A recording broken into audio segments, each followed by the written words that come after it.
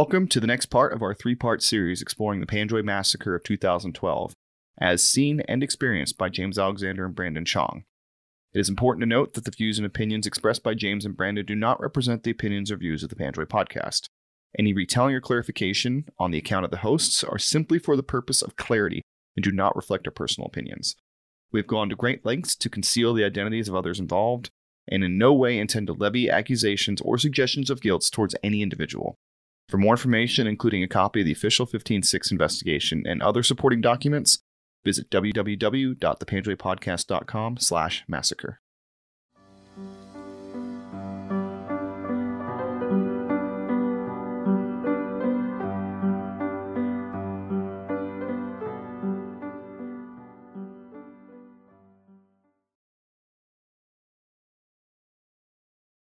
Ladies and gentlemen, welcome to part 2 of our interview with James Alexander and Brandon Chong, discussing the events leading to, during, and after the massacre committed by Staff Sergeant Robert Bales in Panjwai, March 12, 2012.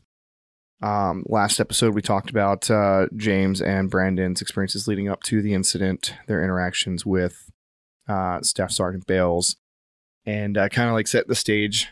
And what we wanted to kind of start with today, before we led too much into the story, was we want to kind of give you like kind of a geographical orientation of VSP Belambie and where it was, because we've talked a little bit about the geography of the Horn in episode 1.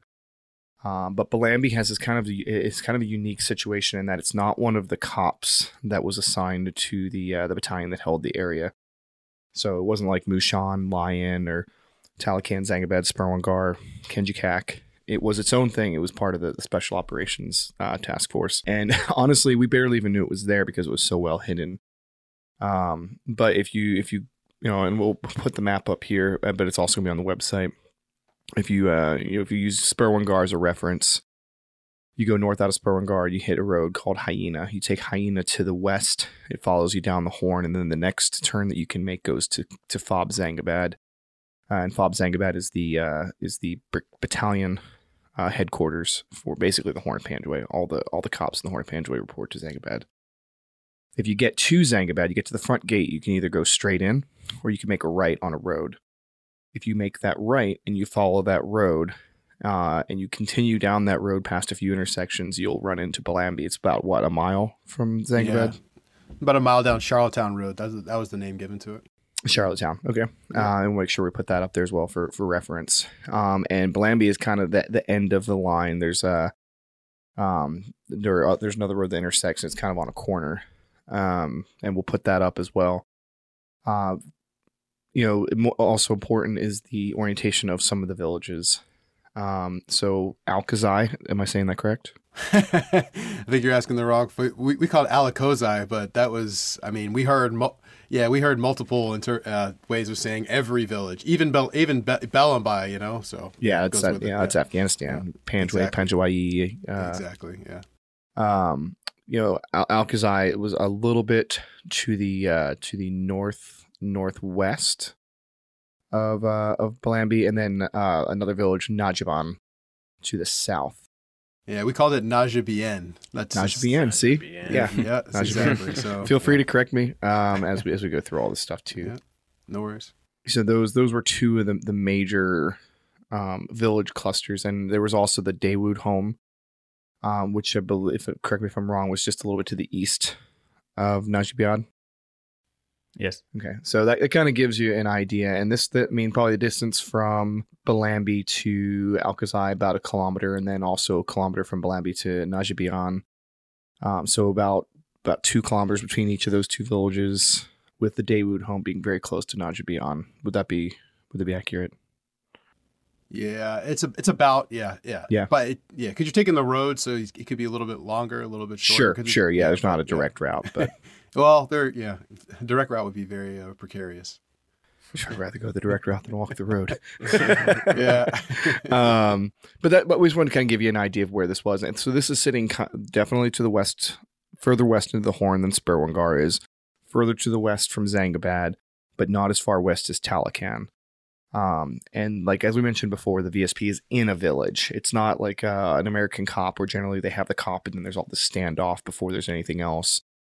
You know, you guys could hop a wall and be in somebody's house. Yeah, we had no white space. No white space, nothing. You were right. There's a road right out front, 2 roads right out front, really.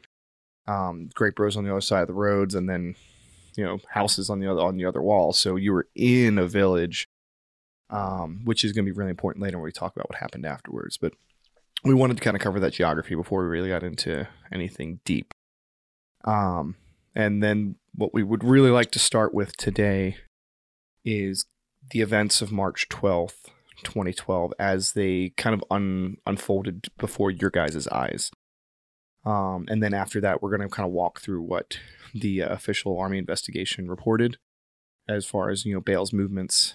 But we want to start with what your guys' experience was. So, you know, James, if you wanted to start, you know, last time we saw Staff Sergeant Bales, he was sitting in front of a fire. Right. You know, and that was sucking the on a night cigar. Of March 10th. Yeah. You know, can you describe what happened the morning of March 11th? And I think I've said March 12th a few times, and I apologize. But it was March 11th, 2012. 3:15 in the morning. The B hut door. 3:15 in the morning. The B hut door swings open, and one of our NCOs comes in, and he says, "Hey, we need 100%. We need 100% accountability." And we're like, okay, first of all, it's 3:15 in the morning. We've never done this before in this fashion. He's never come in the B hut demanding anything ever. Never, ever happened before like that. And there's usually people on guard, so that was kind of strange. Mm-hmm. So that's usually a place you would start, right? Usually you would go tell the guards folk, and then they would come down. You'd see one of our own come into the B hut, but you know, these folks lived in the Chews, so it was very different. So yeah, comes in, and we're all thinking it's for weapons. So we start grabbing our weapons to like read serial numbers, because that's what we're thinking 100%. You know? We're not even thinking personnel at this point, right? We're thinking strictly weapons. And so he does a quick head count, make sure we're all there, and goes, okay, go back to bed. You're like, was there anything else unusual about his appearance or his mannerisms? Okay. Yes. So he was freshly showered, freshly shaven, wearing a uniform with all the right patches, which was like it's like the most bizarre thing to witness, because, you know, it's Afghanistan. Showering and smelling good in the morning time kind of doesn't necessarily make sense, especially when you're going to work out at like 5 or 6 a.m., which was what their workout schedule usually was. Right. So like that was strange. You know, like he was kind of, there's no way to tell that he had been drinking, but he was kind of, just his mannerisms were very like plotting, I would say, probably like a little bit slower than you would imagine, especially for what he was demanding. And he didn't really seem like he was clear in what he was asking us to do, because like once he got a head count, he never gave us an explanation at all to what was going on. It was, okay, go back to bed. And it was like, all right, well, first of all, number one, I'm not going back to bed. Like, I'm going to go in my room. I'm going to go in my room, and I'm going to like look at my roommate, who was like, what the hell is going on? I'm looking at him like, I don't know, dude, that was weird. And he's like talking to me. And then maybe 2 minutes later, he comes back in, and I forgot to mention that there's lights involved in this too. Usually the B-Hut light was off. The central lights were off at night. But he came in and the first time and flipped the lights on, you know? So it was like just a very strange, like Stark thing, you know? Mm-hmm. So yeah, it was just like, okay, get to your battle stations immedially. Like that's what it sounds corny to say that, but that's exactly what it was. It was scramble to your do your battle drill of going to exactly where your fighting position is. And so, it was also weird for him to be dressed like that and shaved, because like you guys had kind of gone somewhat native with the SF guys. Yeah. I mean, you were wearing your beards, and you weren't always wearing your patches and stuff like that. And at 3:15 in the morning, why would you? And we were very like civilian top, you know, military bottom, you know, like Crocs was like a standard thing to walk around in. That was acceptable wear, because we would go on patrol so much that would be when you'd have to wear your good stuff. But we also didn't have the facilities for every guy to have laundry and to do like to make sure they had the right stuff. So it was like you kind of had your like going out like patrolling, and then you had like your home wear. Like you're gonna get in a fight in a home wear too, but it was just like different. You know what I mean? Yeah. It's more acceptable. Yeah. So now, Brandon, were you in the same room? I was not. No, I was across the hall. Okay, so it was. I mean, do you have a similar experience? It was pretty much the same. He came in. We needed 100% SI. At the time, I was a team leader, so I had an M9. So when he was like, "Hey, you guys can go back to sleep," all up my stupid ass did was put my pistol under my pillow, or put my pistol under my pillow. And I was like, "All right, this will do something." And then 2 minutes later, he's like, "All right, everybody get spun up." And that's when we went to the trucks, and first squad was getting ready to go out to go look for him because they were shooting off flares and all that.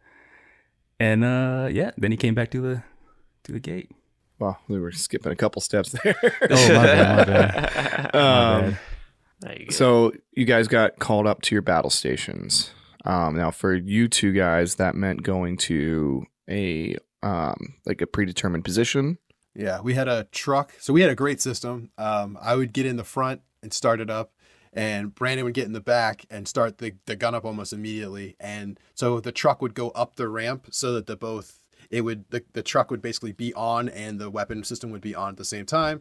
And so as we like crested, we'd be able to like have full field of view and be able to see Alakozai specifically. That was where we would be. That was our orientation. So what was going through your guys' head at this time? Like when you're getting the truck up and running and you're going up on that ramp, were you just expecting to get hit? I mean, what were you thinking? We had taken mortar fire once in the morning. It was we only happened one time, and that was it wasn't really, they've tried to bracket us basically using the road, Charlottetown Road, and it was really unsuccessful. They weren't really able to get us on cue. So I kind of thought, okay, maybe something like that is going on. Like there's going to be more to this. Like we're going to take IDF. So close the hatches in the truck, obviously. Close the doors, make sure the doors are closed. But yeah, exactly. But other than that, I was like, I genuinely thought that someone had gotten kidnapped off the base. And the reason why I thought that was because only a few weeks earlier, we had a discussion with one of the chief who had said basically that there was some sort of intelligence that, the Taliban could overrun the base, that there's like a possibility. So we had to have prepared go bags in the eventuality that happened, because we're just a VSP and we have like 2 HESCOs with some sea wire on top. Like as a single gate, as a single wall, you know what I mean? So like, yeah. So they were like, blow a hole in your back wall? No, we had like central points where we would have to gather, and like it was like non-ANA people. So like the idea would be like, it was just the US forces would gather together, and we would have like a liaison with the ANA, but like our job was to specifically not gather with them and move towards like the HLZ area. That's where we were supposed to gather. Gotcha. Right. So it was like our initial gathering point, whatever. But he went over like, if we were together, how many, like we would basically like a SEER class, a mini SEER class on like what we should do, which I'm not going to divulge any of that information because I don't want it to, get into the wrong hands or whatever. But there's like a certain, group or set of tactics that we should employ should something like that happen. Right. Mm-hmm. So that was like, believe it or not, that was forefront in my mind.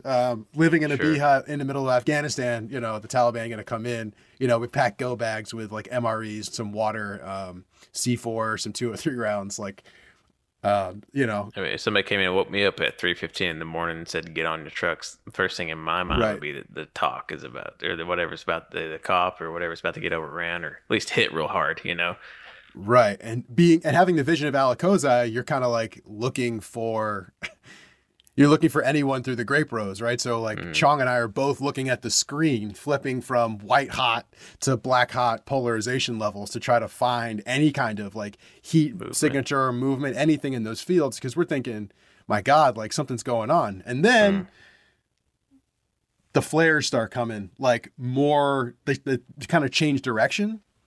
And it was like kind of like, hey, we spot him. Somebody said, hey, we spot him on the net. And it was like, okay, all right, well, what, all right. So we've either spotted or we know what's going on. Because we're still in the dark. Like the net is a scrambled mess. You can't understand anything that's going on. And it's just like, okay, it's indescribable because people are like hopping on each other and it's like, you know, like it's just madness, chaos. It's chaos. It's pure chaos.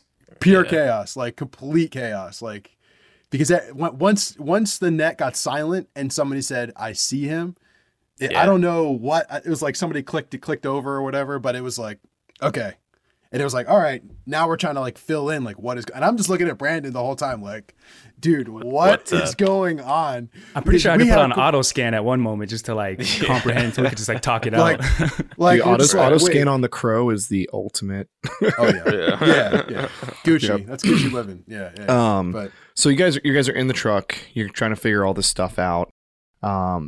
You know, obviously somebody knows that something's going on. You're thinking either someone's kidnapped or the cop is about to be overrun or you're about to hit IEDF. You don't really know. And then you hear that on the radio. We see him, all these flares. So when you hear them say, we see him, does that kind of change your opinion about what is going on? Obviously at that point, you don't think you're being overrun anymore. I'm thinking the first thing that crosses in my mind is that Bobby's such a tough nut that he just killed his potential kidnappers and is now like returning to base. Like, so why did you think it was Bobby? Why did you think it was Bobby at that point? Because when they did the 100% accountability, I knew it was us, right? And I knew that like all the infantry dudes were accountable. But if it was an SF guy that they were looking for, the SF dudes would have come in. Do you know what I'm saying? Right. Like they would have handled themselves. Exactly. It was just like the way it was like, okay, it was either Bobby, you know, one of the other NCOs or another NCO that I didn't see. They all lived in the cans. So I'm thinking potentially an A&A guy snuck into the cans, beat up somebody and drug them, snatched them up, exactly, and drug them out the gate. Because that could be that's 100% possible. You know what I mean? Like, sure. That's within the realm of possibility in my mind. So yeah, certainly. And Brandon, was that kind of what you were thinking too? I mean, because obviously you guys are talking in the truck. You're not sitting there in total silence. So yeah, pretty much. I mean, there was this. It's just the whole day was just chaos and confusion, and that's just. I mean, I basically remember it the same as that. Is really no other way to put it, I guess. Did you get the idea that people above you knew what was going on though, or did they seem clueless also? Especially when we got pulled into defect, we didn't have official numbers. Nobody really knew what was going on. They didn't know what villages are coming from. So at least for the first couple hours, nobody really seemed to know what was going on. Right. They didn't even know. They didn't know if it was just like Taliban doing it, if it was soldiers doing it, or right. I mean, everybody was confused. So you guys had been in the truck for how long you guys were sitting in the truck while all this was going on? I mean, I don't have an accurate timestamp.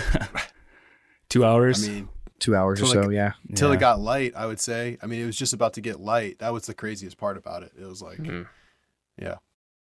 And you said you felt like at least that the higher command, while you were in the trucks, you felt that the higher command knew that there was a soldier off the base, but not necessarily what was going on. Whether was he kidnapped, was he, had he snuck off? I mean, Bo Bergdahl wasn't even that long ago at that point. You're talking a couple years. So, a Dust 1 is a pretty serious thing, no matter the reason for it. It's an American soldier, so unaccounted for. And it was also the first time we had shot loom rounds at night like that. So, which obviously, right? Because why else would you do that? Yeah. So that was like another indicator, like, okay, we're actually, trying to either spot targets or we're looking for someone. Point target, either way. You know what I mean? So it's kind of like, okay. And that kind of stands out to me as well. The use of the flares, the calling on the radio, we see him. Right. And when you go back and look at the 15-6, you can tell that much, much, much earlier than this, they knew he was gone. And they knew that there was an American soldier outside the base. They didn't know who it was, but they knew there was an American soldier outside the base. So it all kind of lines up in the fact that the people above you kind of probably knew what was going on, at least to an extent that there was an American soldier off the base. So you guys eventually got the order to leave the trucks. That's correct? Right. We left the truck up. I remember this part because we left it on auto scan. That was the exact thing to do. And someone came by. That part was not on the net. That part was someone physically walking up to the truck and opening the door and being like, yep. Like basically like and you know what, that part I could not tell you who it was, but it was like an NCO, obviously, most likely an SF dude who was doing the rounds to be like whoever was on guard to make sure that every station was good and that like everybody got the word instead of like putting it on the net. You know what I mean? Yeah. So it was like, Okay. Which made sense to me, you know. So yeah, so you got out, you left the auto scan on, which is the ultimate sham move. Auto scan with the crow. Yeah. Anybody that's deployed with a crow knows that if you see a truck and the radios are quiet and there's a perfect scan, it's nap time in that truck. Exactly. So you guys got out of the truck and then you went to your predetermined guard positions. Is that correct? Yeah, the word was to basically continue back to the guard shift because the infantry guys still had guard until like I believe 7 or 8 in the morning per like the usual battle rhythm. So I happen to have guard at 6. So I just said, hey, I'm going to go up there early. And it was like probably 5:45, maybe like 5:50 when I went up there. And I just was sitting up on guard, relieved the dude up there, and was just able to see pretty much everything from there, from that vantage point. And at this point, did you know at this point that Staff Sergeant Bales was back on the base? I believe that somebody called up on the net that like he's at the front gate, or we've got him at the gate, or there was some indicator that like they've got him at the gate.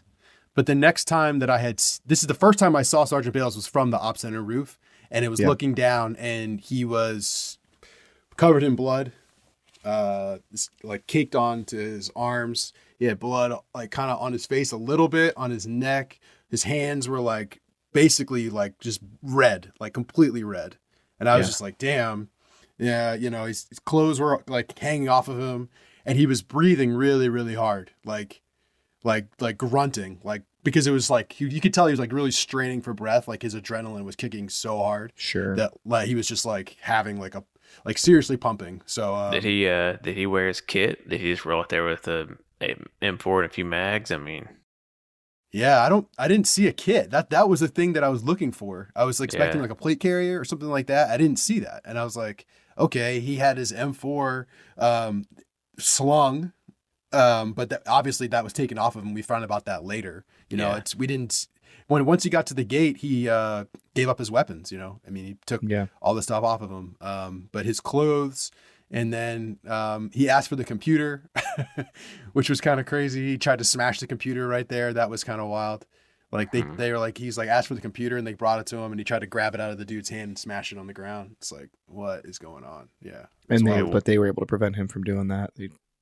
Yeah, for the most part. I mean, he threw on the ground, but he didn't like jump on it and like destroy it the way he wanted to, like monkey smash. You know what I mean? Sure. Smash it, but yeah. I mean, why was he doing that? That's the thing. I like literally. I'm like, at this point, I'm still thinking this guy just escaped. I'm thinking this is like some Taliban blood, right? Mm-hmm. Like I'm thinking this is like he's killed all of these people, like his captors, right? That's what I'm thinking.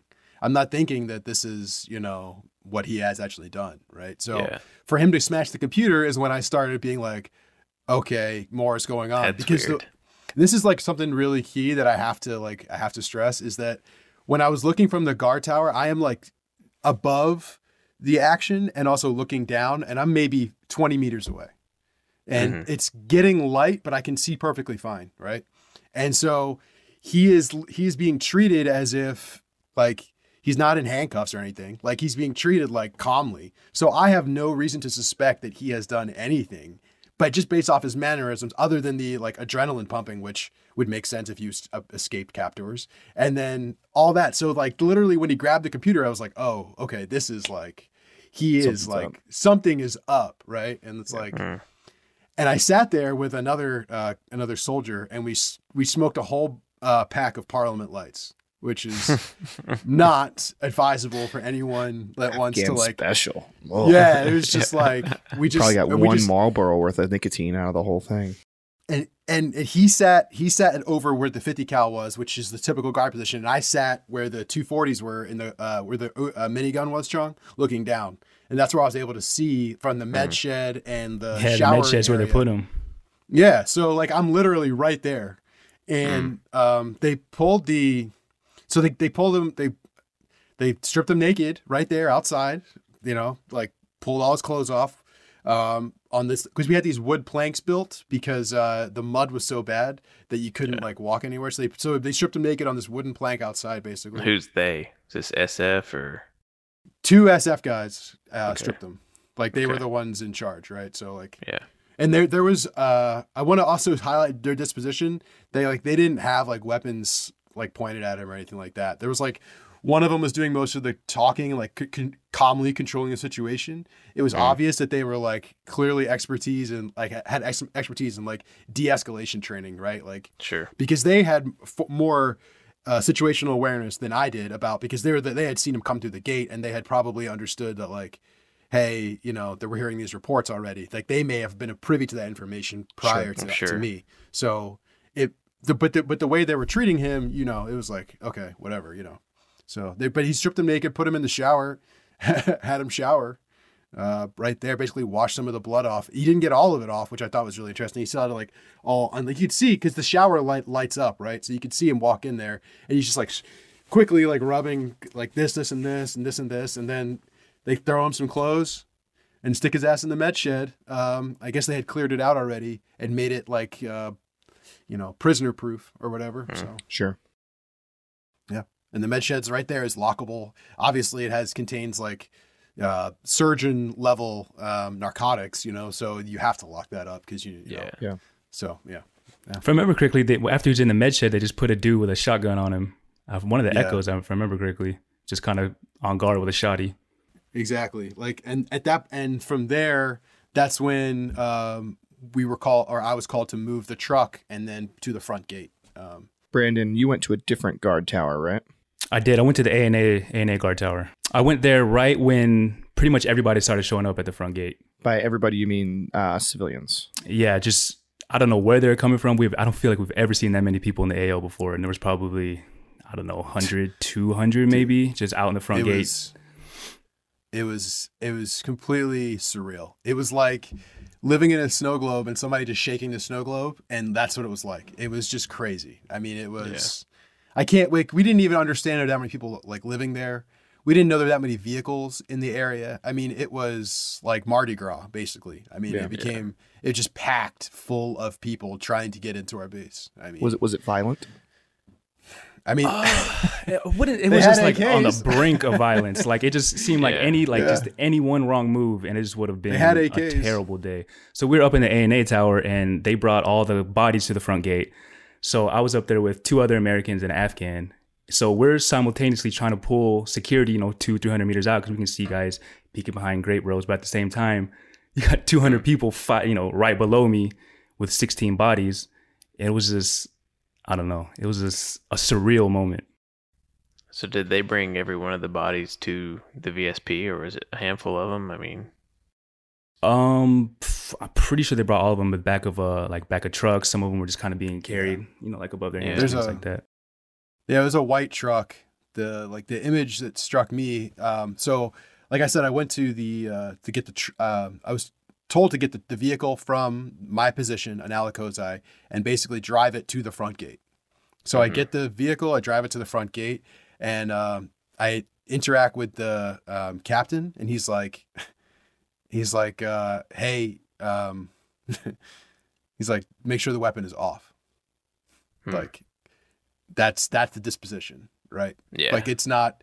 I don't get in the back and gun. I like where this is completely like a bad situation. Like the weapon is off. Like we're putting this truck at the main gate, and that is what it is. So kind of as a 30,000 pound barrier. Oh, my bad. Because our front gate was literally just a piece, like a 2x4 wrapped in sea wire. And it's not stopping anything. Yeah. Right. With a little S turn in it. Once I parked the vehicle, I moved to the front and I stood next to the 18 Bravo. And we stood right there at the front gate. And I was just trying to be as useful as possible. Again, like I didn't really know what was going on. Like by this time we had been told that it was potentially Bob had, gone and done these things, and that there was, civilians that had been being treated at Zangabad for some injuries. And, it was consistent with, this guy, this Bob. So it was just like, that was probably the harshest moment. So we went from the roof tower. I went from the op center roof tower to the DFAC, was told that it was most likely Bob that did it, and then went to go get the vehicle. Like that was the the order. So they pulled everybody down from their guard to go to the DFAC, correct? Yes. So Brandon, you were in the DFAC as well. I was, yeah. I was. And who was it that briefed you guys? The team captain at first. The SF team captain. Yes, SF team captain. And the 18 Echo, who was standing in for the Zulu, who, because of the IED strike, we lost him. So we had no Zulu at the time, right? So was he just like a TBI or something like that, or? Yeah, there was a couple. We had one, and I believe he was the other one. There may have been another, the 18 Fox as well. I'm not really sure if he TBI'd from that one, but there was that vehicle. But it was at least, yeah. So they were not at full capacity as well. Which yeah. So and he basically told you that they were getting reports that there were civilians coming into Zangabad, that they had radio chatter that it looked like Robert Bales had gone off and done what he did. Right. That was the first, and we had heard it was some like 5, like we've got the number of reports of like five wounded, or five KIA or something like that. Yeah, initially the numbers were low.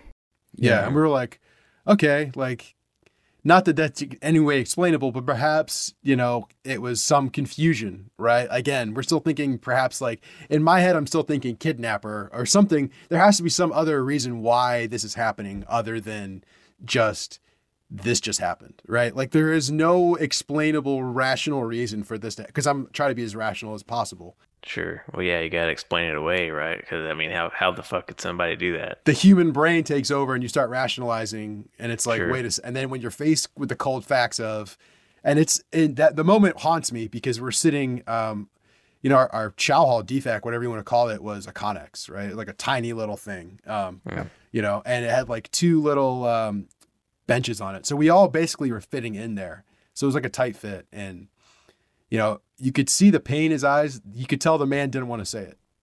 That he just like couldn't, you could tell he was processing it. And you could tell based on the way he was delivering the information that this was real. Like this is the worst of all things. This is, like, it's just, again, like being in a snow globe and everything being shaken around. That's what it was. Yeah. It was like, we're inverted at the time. It was wild. Yeah. Yeah. What was the reaction to the other? I mean, obviously, Brandon, you were there, but what about the other soldiers and NCOs that were present? What was their reaction to what they were hearing? I would just say complete disbelief. I felt like it took maybe 2 or 3 days for everybody to even process what was happening.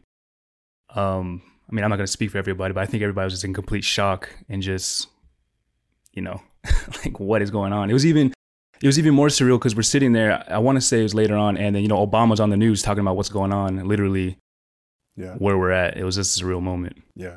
Yeah. CNN pictures from inside. We're watching CNN from inside of our tiny chow hall of images of outside of our base, and it's like, oh my God, like, and this is like, okay, and I was wondering, kind of like how this would get to the news, because I knew this was going to break out, but I didn't really know how. I was shocked how quickly it was. It was like by the time we're eating lunch, it was like on the news. It was kind of like, holy cow, But you asked about the reaction specifically. One reaction did not sit well with me at all, and one of the NCOs stood up and said, he did it for you guys. And that was the very first thing that anyone said. I mean, literally, it was like the SF guy stopped talking and he said that. And it put the room on tilt. Yeah, it completely changed the tone, my belief. I'm like, okay, this is now 2 times this NCO has said or acted in a peculiar manner in the last 3 hours. I'm now in the middle of like in the middle of a firestorm. You have no idea what's going to happen. You have no idea which way is up. And he seemed to like try to lay blame on us for this in some way. Like we're supposed to feel some kind of guilt or shame for or Bob's to be grateful actions for some reason, or absolve him of it. Like in our mind, we should always be remembered, no matter what happens, that this was not our fault, or that he did it for us, right? Like branding that into our minds is just kind of crazy because literally we had just found out that it was only 5. I mean, that it was 5 people, right? So for the number to then rise so dramatically, it's like, it's just like. And this is the same NCO that woke you guys up in the middle of the night, freshly showered and shaven and fresh set of duds. Yes. Right? Yeah, in tears, talking about if we put it on. I want to say he said MySpace. He might have said Facebook. Talking if we put it online, he was going to kill us. Yeah. That was pretty wild. That was. So he said that in like the completely defect? seriously, like. Yeah, he said in the defect. Yeah. Just with the infantry guys, though. Yeah. Once the SF guys cleared out. Interesting. What was the SF captain's reaction when he said that? When he said he did it for you guys? I think he left. Really? Yeah. I think he left, to be honest. I think both the SF guys cleared out. I think they were like, okay, like we're not going to be a party to anything that's going on in here, whatever conversation you guys are about to have. This shit is bigger than you. Like, like I'm going to walk away. Like, you know what I mean? I'm pretty sure they left. I don't believe that they said anything, but you know, I just was like, it's just such a crazy thing to say, especially because we had been told from some of the people in First Squad, the guys who were at the gate, that the first thing that Bobby said when he came through the gate was that you guys snitched on me. That was the first thing he said. That's what we were told when we were in the DFAC, right? He told us that from his own mouth. Yeah. So it's like, so he's talking about people snitching on him, and now you're saying he did it for us, and it's like. So he's walking back in, literally covered in blood of these innocent civilians, and the first thing out of his mouth, more or less, is that somebody snitched on me. Jesus Christ. So after you leave the DFAC, obviously your minds are spinning. Not just from what you've heard, but because of the reaction from that NCO, which was the same NCO that woke you up and was acting weird earlier, correct? Yeah, correct. And he was also, we never trained up with this guy either. He was from a different he's from company. HHC. So like he deployed with us because he had a relationship with Bales. And he was only in our platoon for maybe a month or two. Like he just showed up. He's like, I'm just a liaison. That's what he kept saying his duty position was. Like, okay, what does that mean? Yeah, what does that mean? So he didn't deploy with you. He came to the VSP later in the deployment. No. He came with us, but he acted like he was a liaison. He that's the way he treated himself. There's a famous incident. We went to Kandahar to go sign on a long gun because, he was from HHC, had those skills. So it was like, hey, we're going to get a long gun and we're going to use it to like target folks in the area. And he goes to sign it out. And I, of course, was the armorer. So I'm going to go with him on this detail. And so we go sign it out. And the armorer for HHC is like, hell no, you're not getting these weapons. I'm not going to lose accountability of this. Like, there's no way I'm signing these out to you.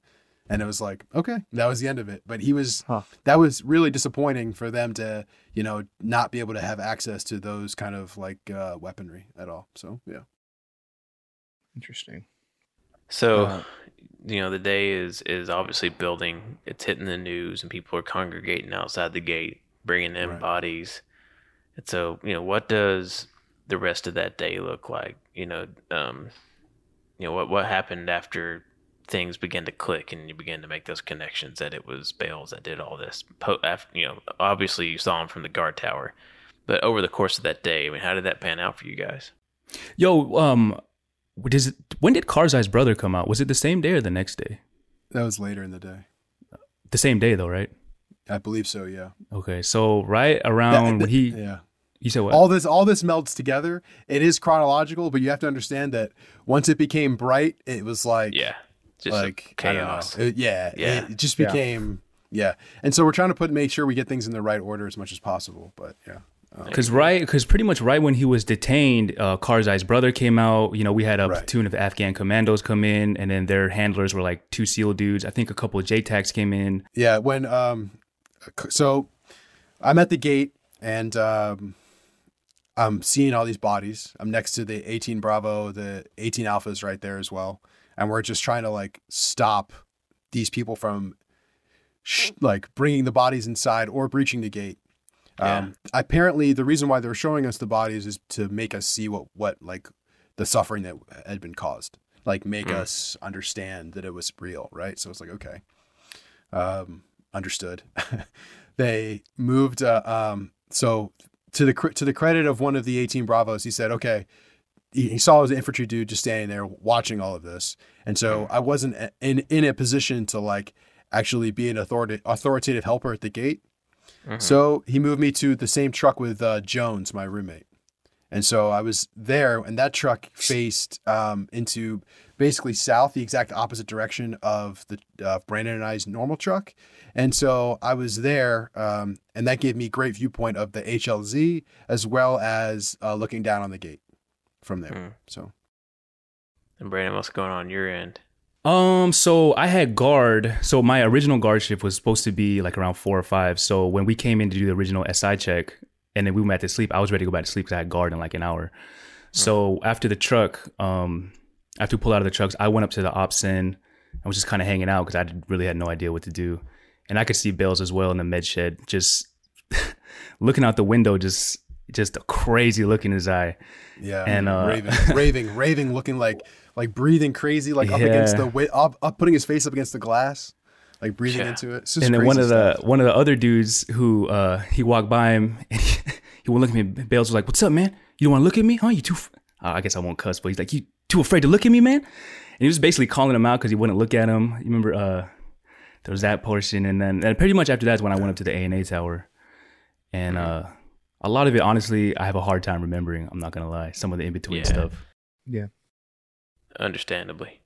But at some point, a Chinook came and took him away, right? And then probably like midday, like around noon, maybe a little earlier than that. Yeah, I was sitting in the truck with Jones, and we had a conversation about should one of us get out of the truck and just go shoot Bob in the med shed. Like, should we just go in the med shed and just shoot him? Like, should we just like what what is going on here to like because that's how messed up our brains were from this moment and how much like projection of anger we had that we're just like but that's what again when I say you get two idiots talking like and they come up with a bad idea, me and Jones together is like bad, so we're just sitting there talking, like basically talking it out, and a bird comes over, and it's like flying really low, and then another bird drops down, and it's a Chinook, and you could see they're taking a really long time, like on the ground, which is usually I think we had a Chinook land once or twice previously, but they're really too big for our HLZ. Sure. So, they're like knocking stuff over. We had to like move trucks around to make sure that stuff could like fit. It was kind of crazy, but so the bird lands, and we find out that Bob got on the bird and got taken away to Kandahar. And then another bird lands, and a group of Afghan commandos and 2 Navy SEALs come off, and they're like providing their level of security, and they don't even go into our compound immediately. They go into the compound where the burn pit is, where we had just cleared, where the strikers had been, where the strikers eventually would end up. So they sent strikers from Zangabad to the outside of the gate for security. Yeah. They got there. They got there, and it was like they cut through, and you just felt like those guys were like, look, like what is going on? Because you got to remember, Zangabad was the point where, the bodies had been going already, so they had some kind of knowledge that this stuff was going on. So I mean, for them to like, they didn't really know what the hell they were walking into, and or driving into, I guess. So. The Taliban didn't give a shit that day. In Alakozai, they fired an RPG at that Kiowa. And Najibin, they ambushed Karzai's brother. Yeah. They did not care that day. There was as many assets we had out that day, they did not care. That was crazy. That was Chong, I don't know if you remember this, but the call to prayer that morning, it was completely different. Really? Yeah. It was. I think I heard the word jihad in there a couple times. Yeah. There was, it was a straight like call to arms for everyone in the village to come to basically get justice, to find out who had done this and to hold them responsible. Now, was there an attack? Was there an effort to breach the walls, or was there any kind of concerted effort to fire at the guard posts or anything like that? Or did the crowd of civilians kind of deter that?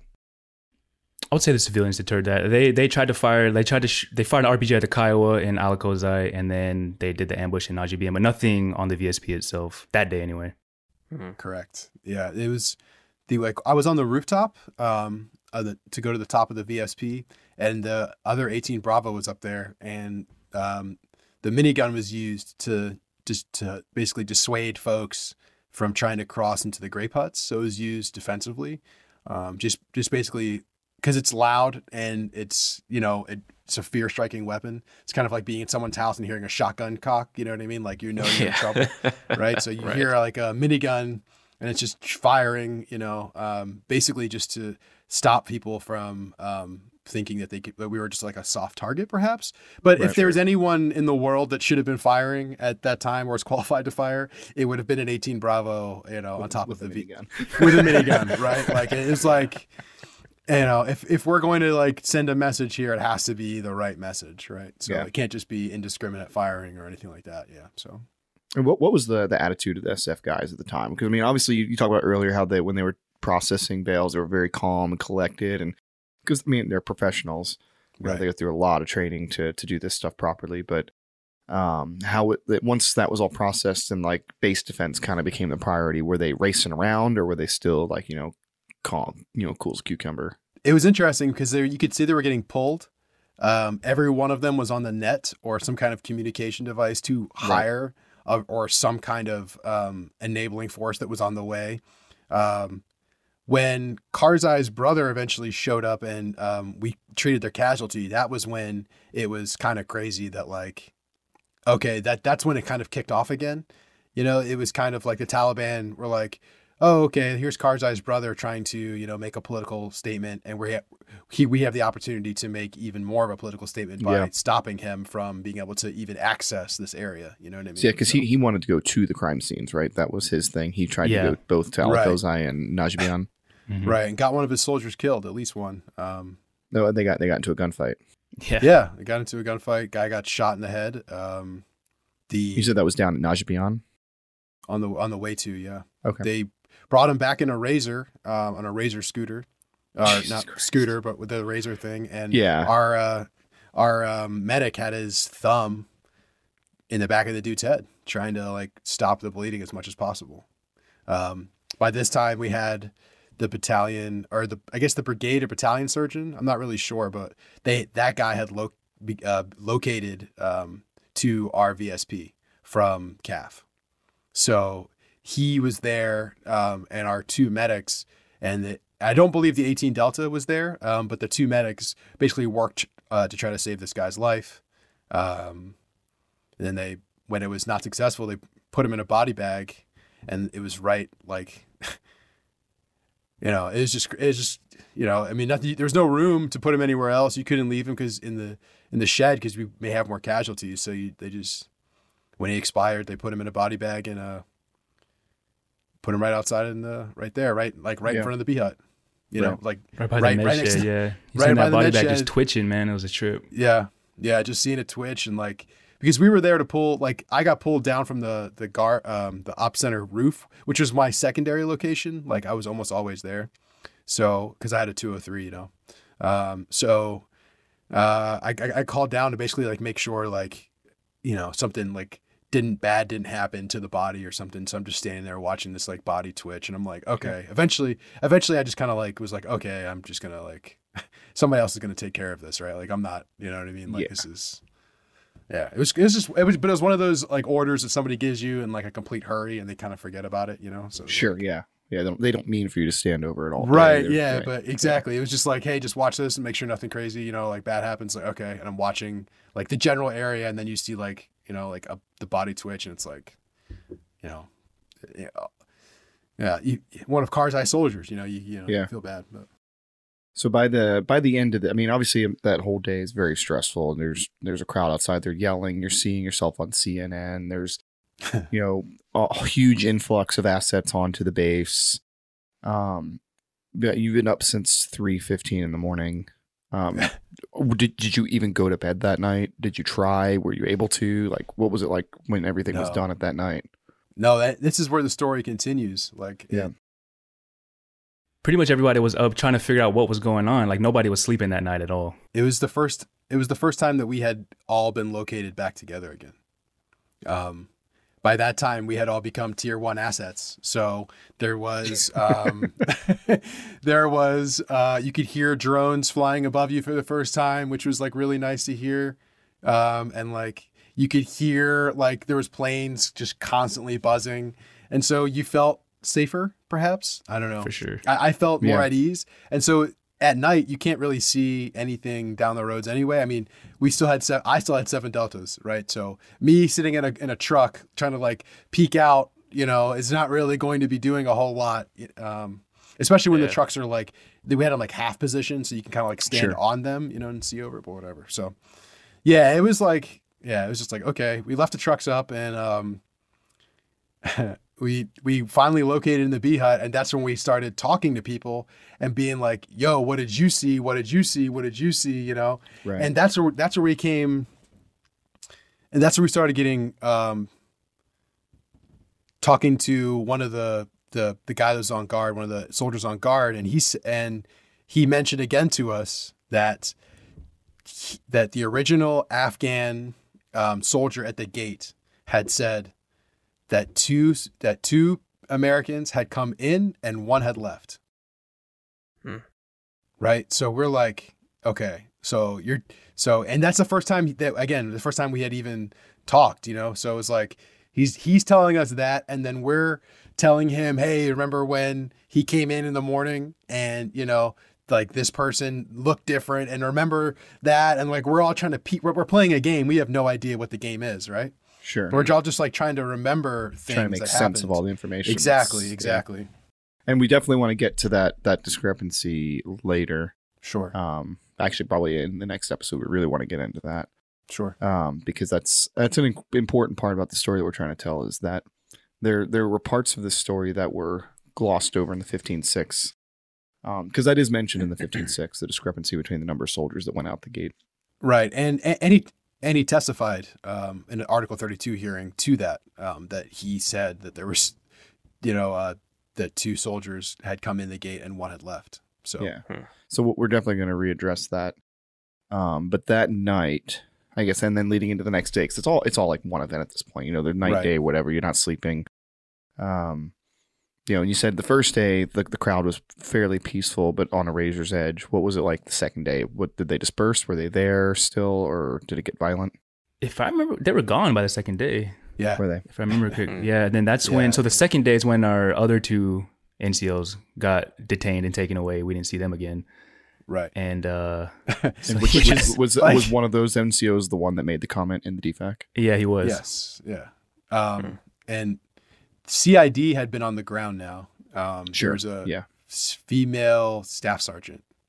And I mentioned that she's female because she slept in the op center, which was highly irregular, right? But because there was no female housing for her, that's where she slept. So it became incumbent upon some of the soldiers that we needed to talk to her and let her know what we knew. Your concerns, sure. Yeah, like this NCO had threatened to kill us if we put anything on Facebook. We know that one of our soldiers has said that two people were out and one person came back.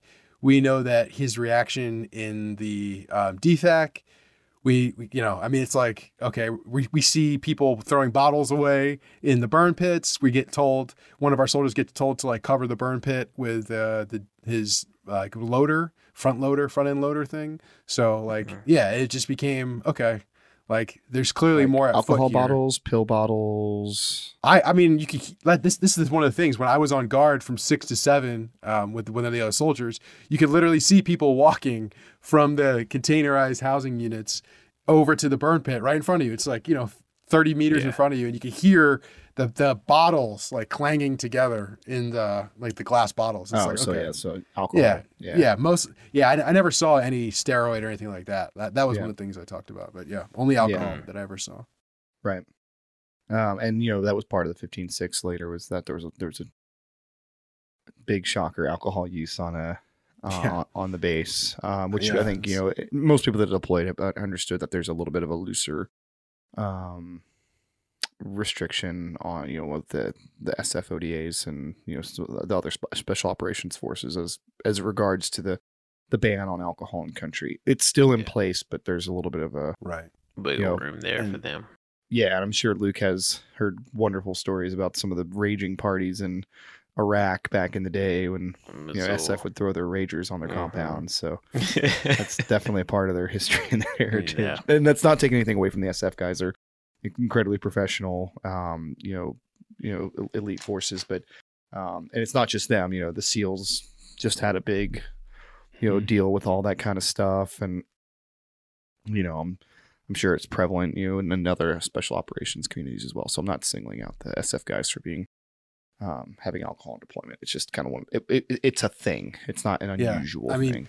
To my eyes, the only time I ever saw anyone, drunk or visibly like smelling like alcohol was on Christmas, New Year's, and then that was it. Like that. Like that was it. Like it was not something where it was like a random Wednesday I would smell alcohol. Again, we lived in a closet when we first were there, so we lived inside the op center closet. Like all 11 privates were in a very small room until we built a bee hut that we could live in. So we were not in any of the housing areas. We didn't interact with SF in that way because there was no need to. There was no need for us to be all in their personal private space. It's ridiculous. So I just assumed that they were acting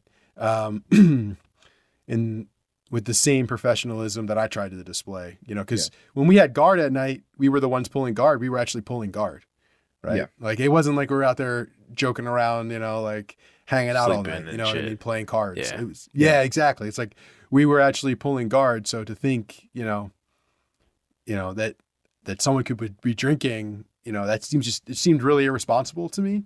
Yeah. And then to find out that, my own NCOs were taking part in the same thing, it just felt like a complete abdication of responsibility, and a real failure of leadership, to be honest. So, but at the same time, I've always been of the opinion that if you're not on duty, and you're on deployment and you want to have a drink, you should be able to, and that restriction's in place. Obviously, there's also a cultural aspect to that as well. But it does sound that at least that if that was going on, it wasn't interfering with those guys' duties. So that's definitely not. Yeah. Well, there was except for the one time when one of the Bravos was late to a mission. I don't know if you remember that, Sean. He came running out. I don't know if he was drinking, but he overslept. That was really funny. That was one of the funniest things ever because he basically got yelled at. Yeah, it was pretty entertaining. They are human, I guess. Exactly. Alarm clocks. Blame Apple, right? Yeah. So when we were talking earlier, you mentioned that there eventually there was an attack on the VSP. I believe it was suicide bombers. Could you kind of tell us what happened there? So the suicide bomber thing was intel that we had that two 19-year-olds decided basically from these actions that they were going to blow themselves up. It was the rationale given for leaving one of the trucks at the gate.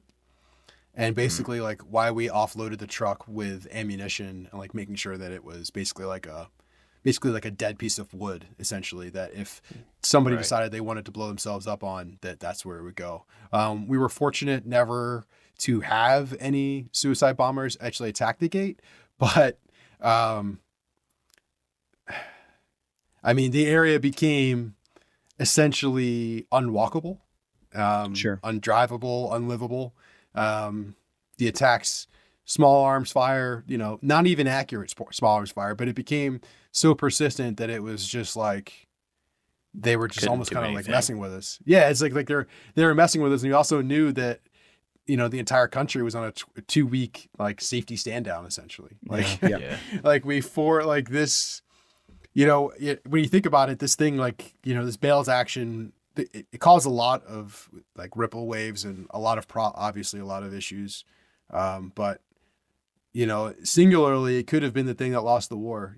Like I'm not saying that Afghanistan was ever going to be survivable, but I think it's potentially sped the timeline to our exit and so forth, because it was just so obvious that all the things that we were trying were not going to work, right? Like that we were just, even doing this VSP mission was just like, it's going to have limited success compared to what folks may think it should or would have. Right. It was a real blight on the political atmosphere at the time, and the kind of the narrative that was being delivered to people. And it's interesting you say how it had these reverberating waves that spread throughout the country, but also to us because we were walking into that area. So we didn't know what to expect, because it was such a crazy, wild thing that had only happened just a few times over the course of both wars in Iraq and Afghanistan. Well, and there was also the 2ID kill squad.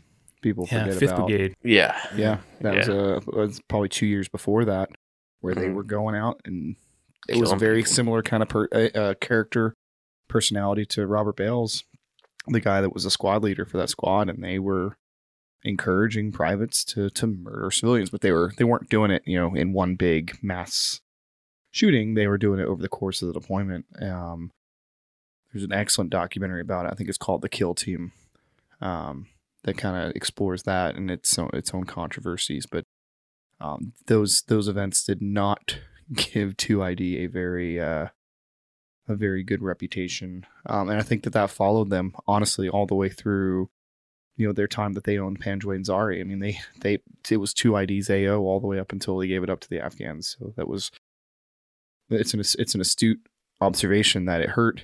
And I am actually surprised that they continued to have that Indian patch, running around Afghanistan for 2 years after Bales did what he did. I would have thought the gut reaction would have been at least to rebrand or something, or I don't know. It's interesting. They rebranded now, I believe. It's the Arrowhead Brigade. The brigade is gone, at least. So the unit, I believe, still exists. The battalion, but yeah. So, how much longer were you guys at the VSP? I mean, I'd imagine it was pretty quick from this day going down to you guys getting shuttled out the back door, right? We were there for about another month. Yeah. Oh, really? It was. Yeah. And we weren't allowed to leave. We couldn't do any patrols. We couldn't leave the VSP. We couldn't get supplies. We couldn't. So especially when the air was red, these dudes would get 25, 50 meters to the VSP and just start blasting. Yeah. I mean, so throwing you guys hand get grenades hit a over lot the in that walls. month. Yeah. Yeah. Did you see an increase in small arms and stuff, or? Definitely. Yeah, it almost became daily. We just call it tick 30, right around 5:30 when the sun was going down in the west. Yeah. And we just knew. Call a prayer. There was one point where we're giving a brief to one of the groups that was coming in to relieve us, and it was like, just so you know, we're about to get into a brr, and then sure enough, there's the firefight starting. So it was that was literally a schedule. You could just I mean, it became a circadian rhythm at the time. You're gonna get into a firefight, and then you're gonna drink water for a little while, then you're gonna go work out, and then you're gonna watch a movie, then you're gonna have guard. And it just became and then you're gonna shower, and then you're gonna have guard again, and then you're gonna you know what I mean? It just became these wild things that we just got completely used to. And our LT arrived, which is probably one of the game changing things, because we actually got to see a new face. We also got to have one of our he called himself a chaplain. I don't remember if you remember, he was a counselor or chaplain. You remember that, Chong? The SF chaplain? SF chaplain? Yeah. He talked to us, and that guy was that dude was badass, man. He was handing out waters in the middle of a firefight. We got it on video. It's crazy. Yeah, he just was here you guys go. You guys, hydrate. We're yeah, Roger, thanks, sir. You know what I mean? It's he's he told us his whole life story. Is incredible, and he's chief morale officer, man. I tell you what, he had it. He had I don't know if he knew. Maybe he thought we were all kids, but he opened up a box and there's nothing but candy bars in it. Hell yeah. And to start, the icebreaker was here, everyone take a candy bar. And it was like, we looked at him and I'm taking 2 of those candy bars. Like, I don't care. Like, welcome to Bellamy. Like, I'm taking 2 of those candy bars. Like, back up. You know what I mean? Well, like, the best part is when we had to do the initial, we're supposed to go to CAF for initial investigation, like 2 or 3 weeks after that. Our company commander came out. So we flew back with him. So 3rd squad, Alexander's Design squad, flew back to CAF. And as soon as we landed. We think we're going home. As soon as we landed, the CO just gets off the bird and just doesn't say anything, just keeps walking. And then some sergeant major comes and goes, no, get back on the bird. You guys are going back to Bellamy. You're not allowed to leave. We're like, bro, we're already at CAF. It was Thursday night. We were all ready for salsa night. It was just soul crushing. Yeah. That was crazy. And basically looking back on it, we were essentially his PSD. Like that was what we were, but no one had the balls or guts or foresight to tell us that we, in fact, packed for no reason. We cleared out our rooms for no reason. Like we, in fact, were not going home. We were literally going right back to Bellamy. Like that was just another kick in the dick. Like just another kick in the dick in this whole thing. It was just like, because at this point, I'm sure you guys were just ready to go home, you know? Well, we didn't know where we were going. We were told initially we were staying in Afghanistan. And that we were going to go to another VSP that has no ticks, and like as Bale said, Sandals, Afghanistan, where some of the other units from some of the other squads from our unit went. Like they had a nice time, and they had like nothing really to do, and they'd go on like these like half-hour long patrols. Like, this is him telling us this, right? Sure. Him giving us the update like of what the other squads are up to. It's like, hey, what's so and so squad up to? Oh, they're hanging out, getting a tan. Oh, what are these guys doing? Oh, they're making a call me maybe video. Oh, okay, that's cool. That's right. That was one of your. That was our 3rd platoon, wasn't it? That was from our company. So like you could see the not all experiences are the same when you talks about combat veterans here. You know what I mean? It's like very different, and just because we were in Bales' squad and we got picked for that mission. You know what I mean? Yeah. So sure. Yeah. Shout out to the boys that did that video. That was exceptionally well done. Yeah, I know all those guys. Nothing but love to them, man. Yeah, they look good. Still watching. They do. They look good, man. Yeah. Everybody's in good shape. I hope they got some. I hope they got contacted by the Dallas Cowboy cheerleaders because they definitely put the work in. Yeah, Miami Dolphin cheerleaders. Oh, it was Miami Dolphins. You're right. I'm sorry. Yeah. Because the only reason why we know that is because they sent us a calendar, and it was probably. It was the best piece of mail we got the entire time there. So I think we wrote Dolphins. 45 teams, and the Houston Texans and the Miami Dolphins are the only ones that sent us anything. Yes. So shout out to those 2 organizations for actually caring. I appreciate it. That's good stuff, man. Yeah. But you did eventually leave Bellamy for CAF. Yeah. And what was that under the pretenses of the investigation? That was a story. That's a story into itself. Just the movement. We basically load all our stuff up. We usually would drive, right? But the B team and all of these other assets had been there and they drove. And we were essentially being taken out of there the same way that we were brought in, which was as just infantry dudes in the back, as Bubba's in the back. I gunned my way out. I was Did you really? Yeah. Oh my gosh. All right. Well, they wouldn't let me drive. They're like, no, you're good. You're gonna just sit. I'm like, okay, sit in the back. Sounds good. Yeah. Yep. So we get to CAF, and they have us dismount at a strange looking facility sort of thing, and they have us dump all of our gear.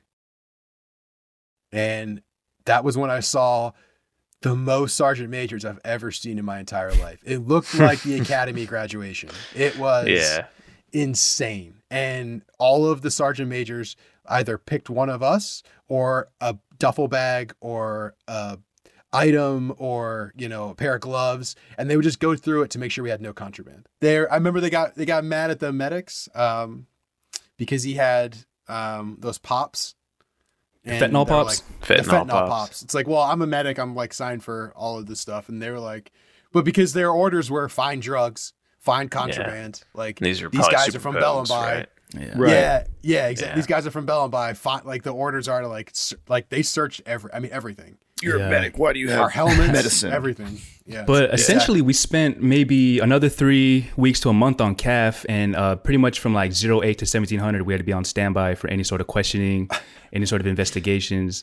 And then from 1700, to 08, we were to do whatever we want to go to the boardwalk, things like that. But we also pulled guard on Camp Brown.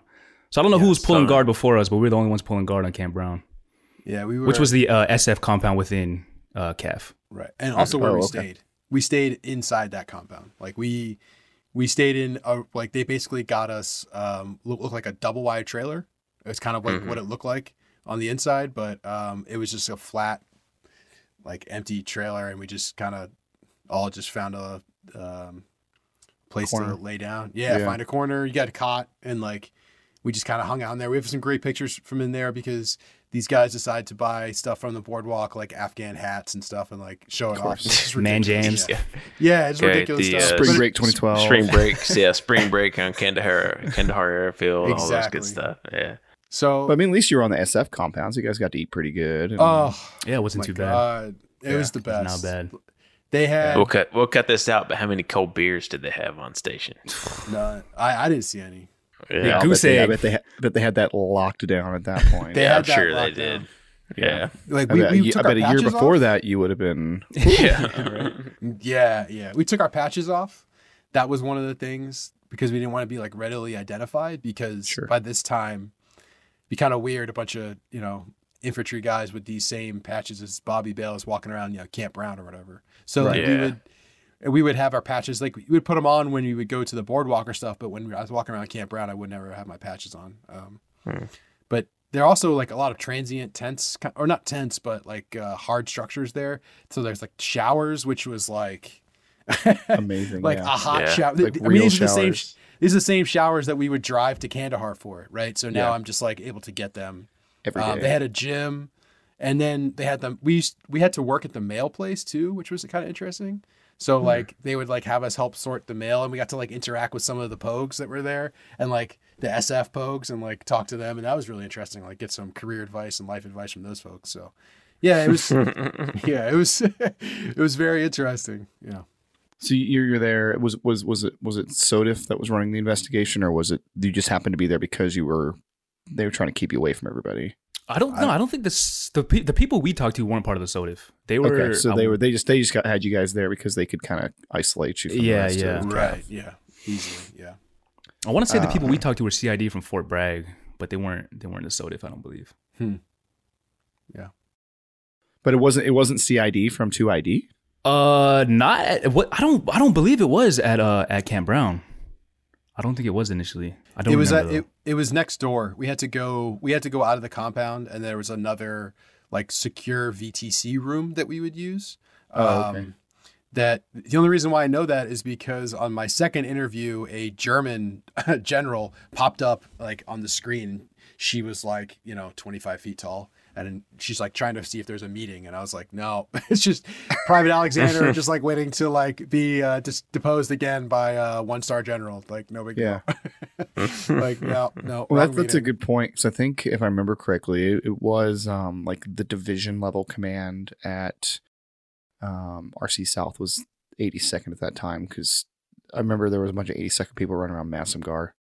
So that probably makes sense that would be who you talk to. And so how long were you guys at Kandahar before you got sent home? And what was it like, I guess, dealing with the interrogations and the questioning? Was it fairly routine? Were they cool about it? Were they aggressive with the questioning? For me personally, I didn't feel it was aggressive. I thought everybody was pretty cool, especially like once they realized we weren't out there. Because the initial reports it was a whole platoon was out there. Right. Kind of coming out. And then as, more information was coming out, that they realized it was just one guy. So they were, it was a little overwhelming at first because I was a PFC talking to a 1-star general. Sure. But, other than that, like they were really cool, and they made it like really easy and comfortable to talk to. And it wasn't too bad, but just had to be on standby every day, essentially for about 3 weeks until about 1700. But I didn't think it was video games. Yeah. It's like a lot of Skype. Like trying to Skype random people, trying to talk to people. Because we had internet at Bellenby, but it was like kind of, it was spotty at that, obviously. Pakistani internet. Yeah, it was like this is not entertainment. So it was a lot of DVDs and like again watching Glee and like trading hard drives. Dude. Yeah, trading hard drives. Yeah, exactly. When you talk about being there on CAF, I can smell like the interior of an NWR tent with like the rubbery smell with the dust and like with video games and TVs going and stuff. I can smell it. Wow, that's weird. Sorry that we can cut that out. That was just a weird sensory moment for me there. Oh, what was weird is we couldn't go anywhere for between 1700. Like we were stuck. So like you had to be on recall. So just sitting there waiting. You're just like waiting for your opportunity. You don't know. Like the first person to talk to them was one of the only NCO we had left, and he went to talk to them, and his reaction when he came back was like, "Oh man, that's not good." And so we were all like, we were kind of like, oh man, I was like, oh crap, you know? I'll never forget the colonel. He was the guy that was like probably the assistant for the 1-star, which makes sense. You know, he was like probably helping him out on the team. And he briefed me before. He was like, make sure you say sir a lot. I'm thinking like, okay, that's what we're worried about. All right. Okay. Yeah. All right. Okay, all right. Because he said initially, he's like, all right, guys, we're going to be real comfortable, you know, so be real low key. So, you know, the one dude from one of our hillbillies just refused to call him sir, just treated him like a buddy. And I think that just rubbed him the wrong way. Right. They were both from Arkansas. Like, I remember that. Oh, gotcha. Yeah, it's like, Meanwhile, the 1-star is like a Rhodes Scholar and like, went to Oxford. You know what I mean? And it's like, he's like, I grew up in Arkansas, but like, I'm not. I left that behind long time. Right. Exactly. He worked like, because that was one of the interesting things is we had access to Google, so I Googled him, you know, and you find out about the guy, and I'm like, wow, that's pretty interesting. Like, just to make sure, because I don't trust anybody at this point, right? No. I'm making sure that this guy is actually a real person. Like, I'm not talking to some like fake suit who is just like, you know, like asking me random questions about, you know, like the command climate of Bellambye, you know what I mean? So yeah, for sure. So when you guys get to CAF, you kind of get your initial grilling from CID or whoever, and then you pack up and they ship you back to the good old US of A, right? They gave us a lieutenant. Yeah, that was one of the things. Like we had this random lieutenant who was like, hey guys, I'm in charge of you now. It's like the worst cold opening ever. It was like, okay, all right, this is not going to work, man. You know what I mean? Like we've got needs, you know, like he's like a butter bar from the S shop. Yeah. He just didn't know enough. And then he came through clutch. And the one thing that he came through clutch with was he asked us, how do you guys want to go home? Yeah. Do you want to fly military or civilian air? Civilian air will take longer, but you know, it's civilian air. And we were like, we want to fly on civilian air. Yeah, sure. Yeah, absolutely. Packed on the back of a C-17. Exactly. And that was like the greatest. Oh, that was so great. I can't explain to you how amazing that was. But the flight pattern was just dumb. Oh yeah. We flew to Kyrgyzstan, Turkey, Germany, and then what was it? DC, Texas, and then back to Dallas. Seattle. Yeah, DC, Dallas, Seattle. The mistake that was made was leaving a butter bar in charge of us in a civilian airport, unsupervised, with a bunch of dudes who have just spent 5 months going through probably the worst combat experience since May Lai. Chong, would you agree? So Massacre-wise. Yeah, Massacre-wise, yeah. Yeah, so, you know, I mean, the only, I'm pretty sure. That we know about, right? So it's like... True. It was wild. I mean, as soon as we got to Germany, it was like, oh, this place has beers open. And, like, this is a bar. And, like, we can buy beer here. And it was just insane. It got pretty bad. So we did one of the legs of the flight, our medic threw up in the back of the plane.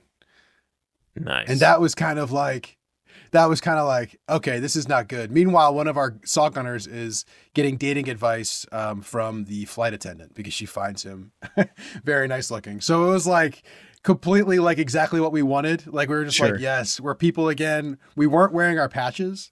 And we, all of our gear was checked all the way forward. So we didn't have to fall in on that. So it was just like, that was like the first time that we got to be kind of like together and take a breath, you know, because we actually knew we were going home, you know. So Right. Yeah. Then after about that 2-day flight, we landed in Seattle.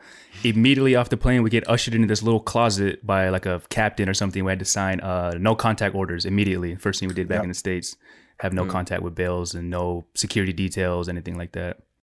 Were you allowed to have contact with each other, or were they limiting your contact with each other? With each other was fine. Just with the bales, we were off limits. You landed at SeaTac, right? Mm-hmm.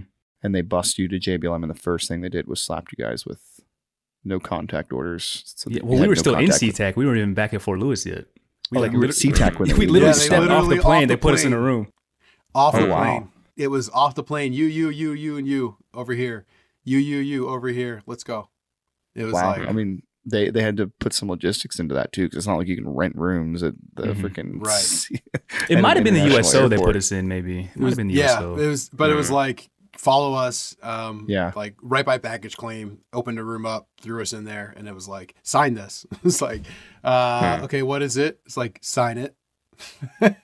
Okay, what is it? You have the opportunity to read it, and because of who I am, I was like, okay, I'm going to take my time and read it, and not exactly endear myself to the the very upset officer who is here at SeaTac to escort a bunch of junior soldiers home from Afghanistan, right? Like. And that was the no contact order stating you could have no contact with Staff Sergeant Bales for 1 year. And that was kind of a precursor to what we'll talk about next week, which was kind of your treatment, the treatment of you guys by the Army after you returned, and then the process of the investigation, the trial, and then we really want to get into what you think happened. We kind of purposely skirted around the edges of that on this episode because I wanted to stick to the facts that we can know and we can prove, or the things that you personally saw or heard. But I want to give you guys a chance in the next episode to put the pieces together for us and paint the picture. So next week on the Panjwai podcast will be the conclusion, part 3